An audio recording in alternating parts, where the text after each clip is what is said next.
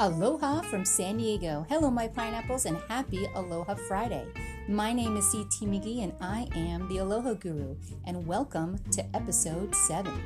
Did you know that today is also Juneteenth? In today's episode, I'll talk about Juneteenth, how to debate with others on social media, and I'll share my opinions on the KKK. Should they stay or should they go? So come on back. Welcome back, my pineapples, and happy Juneteenth. So what is Juneteenth, you ask? Well, believe it or not, this day has been going on for years, and I'm just finding out about it this week. How is that possible? So the word Juneteenth is a combination of two other words, June and 19. June 19 is annually recognized as a state holiday or a special day to observe and commemorate the end of slavery in America. Juneteenth is also known as Freedom Day, Emancipation Day, and Juneteenth Independence Day. Here's a little background history for you. In the year 1863, during the American Civil War, President Abraham Lincoln issued an executive order called the Emancipation Proclamation, which declared more than 3 million slaves living in the Confederate States to be free. But did you know it took another 2.5 years before the news reached Texas? It wasn't until the Union soldiers finally arrived in Galveston, Texas on June 19, 1865, that Texans learned that slavery had been abolished. Since then, the state celebrates with prayer, feasting, song, and dance. Then, fast forward to the year 1980, so well over 100 years later, Juneteenth officially became a state holiday in Texas, and soon after, other states started following suit.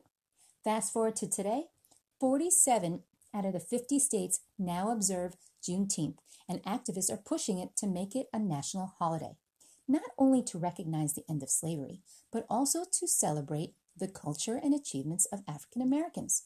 So all across America, people are celebrating with picnics, barbecues, block parties, poetry readings, music, and dance. But that's not all.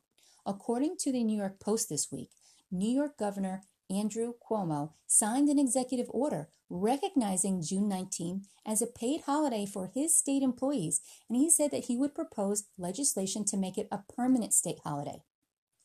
Also, private companies have started to designate Juneteenth as a paid company holiday. Here's a little rundown of some of the companies proposing to promise Juneteenth according to NBC. Best Buy announced employees will be offered, quote, a paid volunteer day for today, and in 2021, it will become a formal paid company holiday. Target will now pay their hourly employees time and a half for working today, but starting next year, they will recognize Juneteenth as a company holiday. JCPenney told their staffers that Juneteenth will be considered an annual holiday for workers. Lyft said that Juneteenth will be considered a company-wide holiday effective today, while Uber employees will be given a paid day off. Nike will make Juneteenth an annual paid holiday, and the NFL commissioner, Roger Goodell, said that Juneteenth will be considered a league holiday. Wow, this is just the beginning. Doesn't this all sound like positive movement? Doesn't this sound like progress?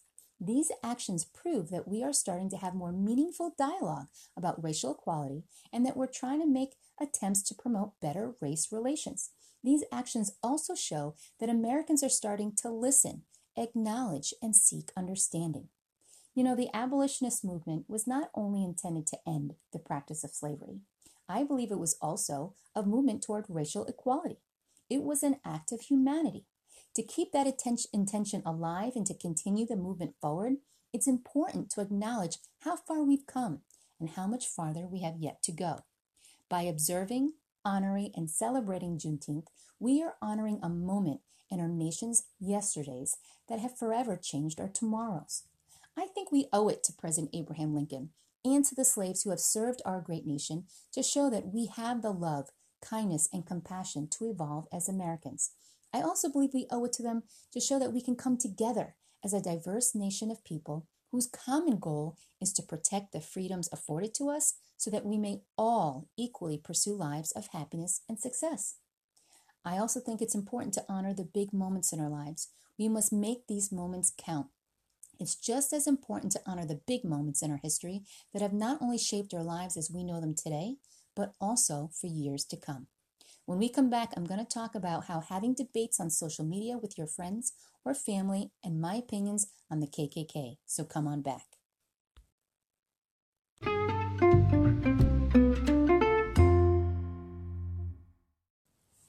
So, my pineapples, something interesting happened this week. On Facebook, one of my high school classmates posted an article from Newsweek. And in this article was a story about a man in Wisconsin who was seen walking his dog down a road wearing a Ku Klux Klan robe and hood. At least 3 different local residents called into the sheriff's station to report seeing this man, and images of him went viral on the internet. In response, the local sheriff said that the man seen in the KKK robe and hood should not have upset anyone because no crime was committed. In a statement later provided to Newsweek, he further said that while they were not able to take enforcement against this man, the department does not condone his behavior or actions. Meanwhile, here, right in San Diego, a police department also said that there were no grounds to prosecute a man who wore a KKK hood while shopping for his groceries, as it was, quote, not intended to be a racial statement. This man was photographed wearing a pointed white hood similar to that worn by the KKK at a Vons store just one day after San Diego imposed the health order requiring everyone to cover their faces when entering a place of business to help stop the spread of COVID-19. The article also quoted Gregory Jones. He's the president of Dane County NAACP in Wisconsin, and he was interviewed by the Milwaukee Journal-Sentinel. But this interview was included in this Newsweek article. In response to the man walking around in the KKK robe, this is what he says. Jones accused him of committing, quote, a terrorist act just by walking down the road in a full KKK robe. So he's saying just by walking around in a KKK robe, he is committing a terrorist act. In this article, he is quoted as saying that this man intended to project what I believe to be white supremacist behaviors by wearing this garb. He further said, it is intended to create fear among people, even people who are not of color. Also in this article, Newsweek also stated that millions of people have signed online petitions demanding that the KKK be classed as a terrorist group or made illegal. Currently, the KKK is classified as a domestic extremist group as there is no definition for domestic terrorism organizations in the U.S. So, some food for thought. So this article is what prompted a healthy debate among some of my high school classmates. I will admit that at first, while I was reading them, I was in complete agreement with one classmate. She's an elementary school teacher and a former Peace Corps volunteer. And she matter-of-factly and calmly stated that by no means does she agree with this group. But she did say that technically aren't they protected by the First Amendment? And she believes that we need to protect the First Amendment for the sake of everyone. In other words, she doesn't think having the KKK around is right, but she does understand that they have a right to be here. So naturally, there were other classmates who agreed with her, pretty much saying the same thing, that yes, it's legal, but, boy, does it sound wrong. Classmate number 2, just like the NAACP guy, believed that just by walking around in their robes or hoods, the KKK represents hatred for and lynching of Black people, and that's wrong. In fact, she said that she agreed with the First Amendment rights and understands the ACLU support of their right to protest. However, this guy did not wear it in a group march. It was a person intentionally creating an environment of fear among unsuspecting people, is what she said. She says it's like screaming fire in a crowded theater, and that freedom of speech is not allowed. She added that she believes that the First Amendment does not protect hate speech and threats in various forms. Therefore, she didn't believe it was legal. Classmate number 3 agreed. She said, I believe that threatening speech is not protected. And since the First Amendment also covers other forms of expression, the outfit could be seen as a threat, though nonverbal. Now, a 4th classmate jumped in to this particular conversation and said that wearing that hood was literally to incite something or to create a debate. Still, in this country, he can legally do that. I also don't agree, and I'm not a racist on any level, but this, quote, freedom of expression has to go both ways, I think. Then a 5th classmate jumped on board and said, I think that people forgot somewhere that with freedom comes responsibility. You are not free of the consequences after yelling bomb on a plane or fire in a movie theater. It obviously causes a panic. And if I were to walk down a street and see a few hooded men, I probably would panic and my fight or flight instincts would kick in. This particular classmate is part white, part black, and part Latino. The others are all white. Okay, so first, let's talk about how this debate was handled online. Number one, I first want to say that I was really proud of the way my classmates were able to voice their opinions and openly discuss and ask meaningful questions regarding the KKK and our First Amendment rights without using profanity, without name-calling, and without pushing each other around. I don't always see that. I see a lot of fighting on Facebook. They each offered their viewpoints and they each added something valuable to the conversation. They all had valuable input and valuable insight, and I really appreciated that. I actually learned a lot just by reading their comments. But number two, here's something I didn't mention. I'm going to mention it now. One of the classmates wanted to respond to the article with her opinion on this matter, but before she did, this is what she said. Can I be honest without being blasted? I am so struggling with this. It is 100% deplorable, and I 100% agree about reform and change. I have been working for it since high school, through college, the Peace Corps, as a teacher, but what about the First Amendment? We are that country. The ability to agree to disagree. I have been to the counties where that doesn't exist, or she's been to countries where that doesn't exist. Again, I don't think it is right, moral, ethical, good, etc. But I'm afraid of losing that First Amendment right. Please, please, please don't curse me or call me names. Educate me on how to make what they are doing is wrong without taking away my civil rights. Do you hear the concern in her voice? Do you hear her concern about being blasted, about being cursed, or about being called names for sharing her honest opinion? This spoke volumes to me. This is a grown woman, an educated woman. This woman has traveled the world, and yet she was afraid of being attacked online by her classmates. And this is the current state of affairs on social media. And it has been for some time, say at least the last 4 years or so. Since President Trump became president, I've seen a lot of sharp change in the way people address and interact with each other in social media and how they discuss matters on social media, especially with regards to politics. It has gotten ugly. I am embarrassed to say that we are all adults, mostly in our 40s, but the way some of us have handled themselves online is unacceptable. We should be able to ask questions. We should be able to state our opinions. We should be able to have meaningful conversations and to educate and learn from each other without the fear of verbal assault. If we're looking to build peaceful relations among each other in the real world and teach our children how to do the same, then we first and foremost need to learn how to communicate in a calm, peaceful, respectful manner. I understand that politics and sensitive subject matters like racial equality and gender equality are hot buttons for people. So here are a few points for you to remember. Number one, if it's too hot in the kitchen, get out. Listen, there is a time and a place for everything. Practice sound judgment. If certain topics or discussions are just too hot for you to handle, or if you start feeling like you will not be able to control yourself or your emotions, or if having a discussion that promotes understanding, respect, and positivity is not going to work for you, then it's not for you. Do not engage. Scroll, scroll, scroll away. We have enough to deal with today. Facebook was meant to build social connections, which means to bring people closer together.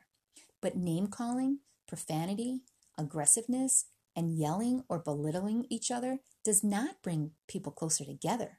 If you truly want a political debate, where maybe that behavior is condoned, perhaps consider making a separate page with that specific purpose in mind.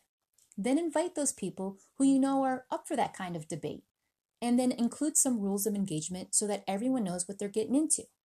In the meantime, it leaves your personal Facebook feed for people to continue to learn all about you, your family, celebrate your good news, celebrate your most positive moments in your life. Keep them separate, maybe.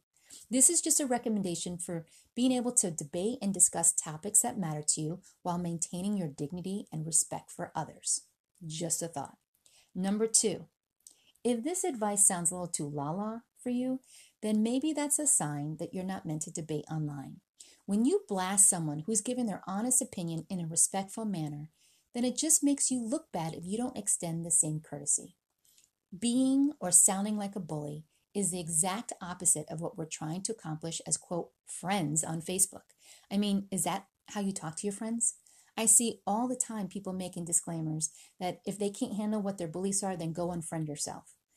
I myself had to delete comments or unfriend or even block people who have used my personal feed for their negative comments, their unhealthy behaviors, or their ugly agendas. I do not condone negativity or hate at all on my feed. Talk about practicing the First Amendment. Yes, you are allowed to say what you want to say. How lucky for us. But how you choose to channel your voice comes with consequences. Be responsible. Number 3, think twice before you speak or respond on social media. I always revert back to the famous Maya Angelou quote about how people might forget what you said or people might forget what you did, but people will never forget the way you made them feel. More than likely, it's okay what you said, but how you said it is what people will walk away feeling. No one wants to feel like they were yelled at or scolded in front of others. No one wants to feel pushed around or even badmouthed. No one should be made to feel inferior or bullied. Remember, your kids are learning from you. Even if you think that they won't see it, they could hear about it from someone else. Which brings us to number 4. Be mindful of your audience. Remember who's watching and who is listening. Who are your friends with on Facebook? Are your kids on there? Are your nieces or nephews? How about the kids you used to coach or teach or volunteer with? How about the parents of the kids you used to coach or teach or volunteer with? How about the parents of the friends of your kids? Are your business colleagues on there? Do you have clients or people who have purchased your services in the past on your Facebook? Ask yourself, would I say this in front of my child? Would I say this to my mother-in-law? What about a business colleague? Once you put it out there and people see it, people will remember, even if you delete it. Maybe it doesn't matter to you what your friends or family think, but no one wants to see their friends or family get ripped apart from entering a healthy discussion with you. So remember that. And number 5, agree to disagree. Hey, it's okay to have different opinions. And of course, it's okay to debate topics that matter to you, but find a way to talk and listen to each other despite them. So get in the habit of saying things like, I think this and here's why. I believe this and here's why. What do you think? Don't make it personal. Ask meaningful questions, but drop the sarcastic or condescending tone. Be respectful and acknowledge viewpoints when possible. You can say, I understand what you're saying, but I disagree on this point and here's why. Or I understand what you're saying when you say this, but that has not been my experience. Or I just see it differently. Using language like this shows that you're listening and learning and not just wanting to hear yourself talk and air your own agenda. Lastly, try to end your conversation on a positive note. Maybe say, hey, it's been great talking to you. Thanks for sharing your viewpoint or teaching me about blah, blah, blah. I learned something today. Thanks for joining me in this debate or discussion. Say something to show you enjoyed the conversation, the topic, and the opportunity to air your opinions with someone who is willing to engage with you. This opens the door for more discussions later. This also helps people feel safer. And number 6, mind your words. Your words can bring fire, which can scorch others, burn bridges, and melt relationships, or they can bring the water. They can bring water to nurture your growth and the growth of others so that we can all blossom in our own unique ways. Use your voice as a tool and not as a weapon. Tools are meant to build. Tools mend and create progress in our lives. Tools make things work. Weapons don't. Weapons damage. Weapons destroy, disintegrate, and create enemies. So you decide, my pineapples. How do you want to use your words? What is your goal? When we come back, I'm going to share my opinions on the KKK, and I'm also going to share some of my own personal life story and how I arrived to my opinion. So come on back.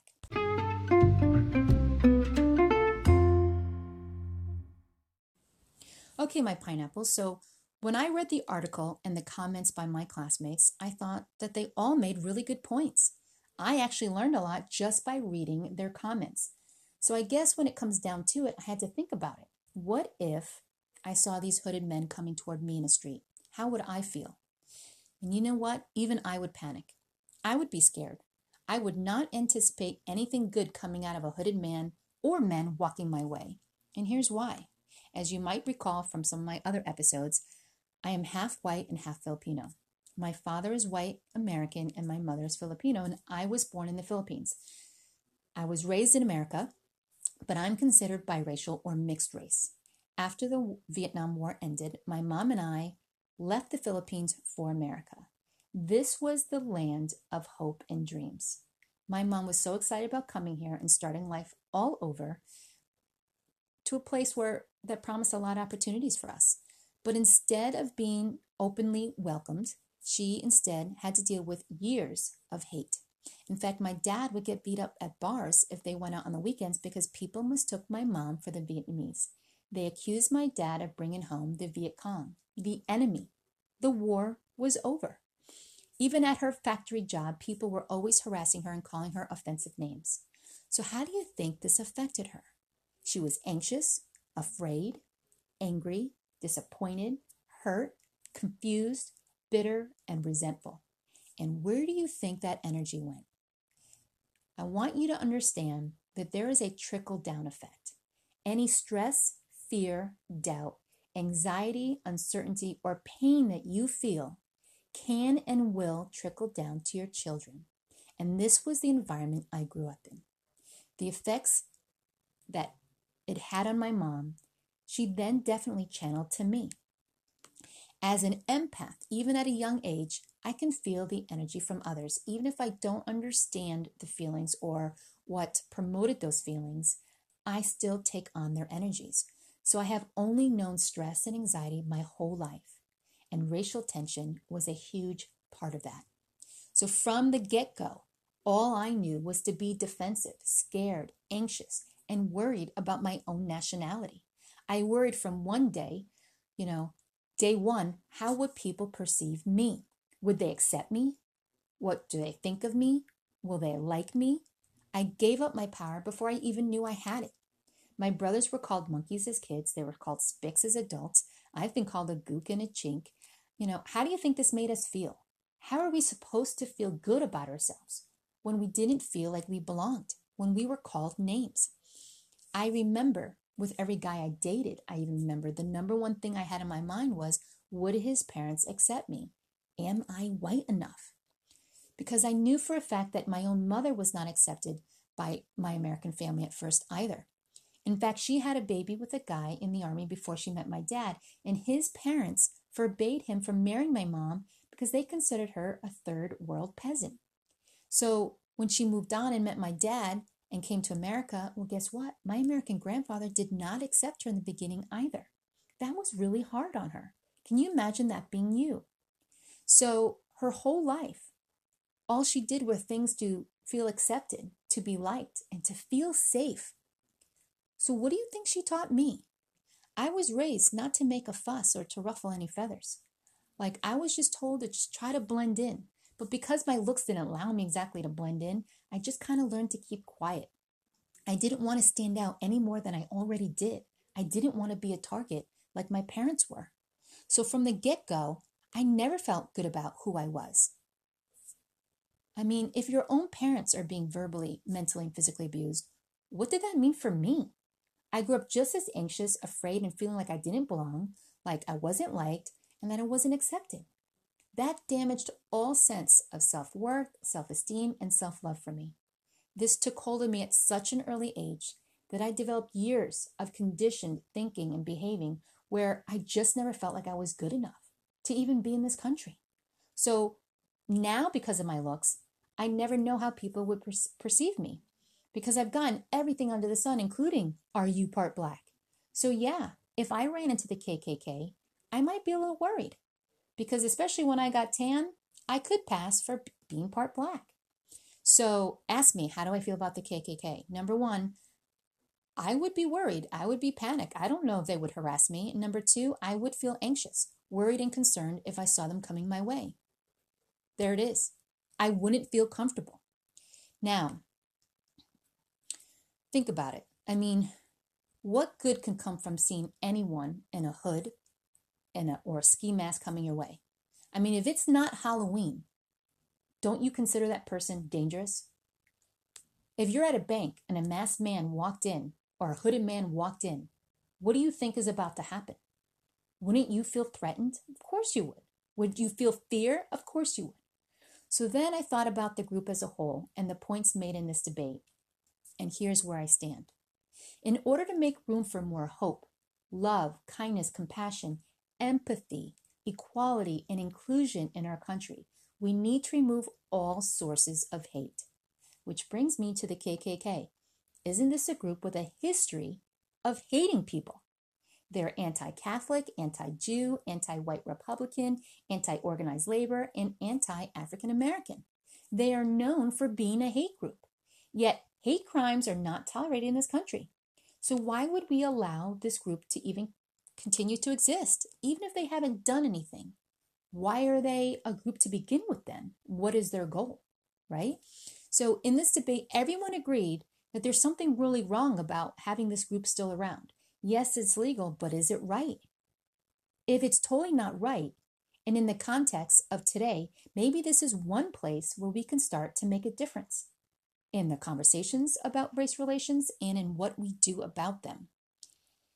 Hate crimes are illegal. So why allow the existence of a hate group? If we can't even say the word bomb at an airport, and if we have to remind our kids that, then what do we say to our kids when they see a man in a KKK outfit? What do we say about what he represents? Here's another point.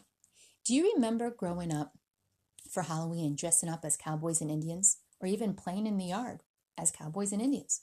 The Native American Indians are definitely a part of our history and our culture, and they've been widely depicted in TV shows and movies. But today, kids are not allowed to dress up like Native American Indians in school because it's considered offensive. So on Halloween, you are not allowed to dress as a Native American Indian. In fact, are you familiar with the TV show Westworld? A few years ago, my brother and his buddy dressed up as members of Ghost Nation in the TV show Westworld. Ghost Nation represented a fictional Native American people as Indians or bloodthirsty savages. But it was just a TV show. Yet people blasted them for wearing these costumes. They were not wearing them to be offensive. It was in the spirit of Halloween and in the spirit of one of their favorite TV shows. Here's another point. If a group of men beat up a gay man, that's considered a hate crime, regardless if they had on a special outfit or costume to go with their behavior, right?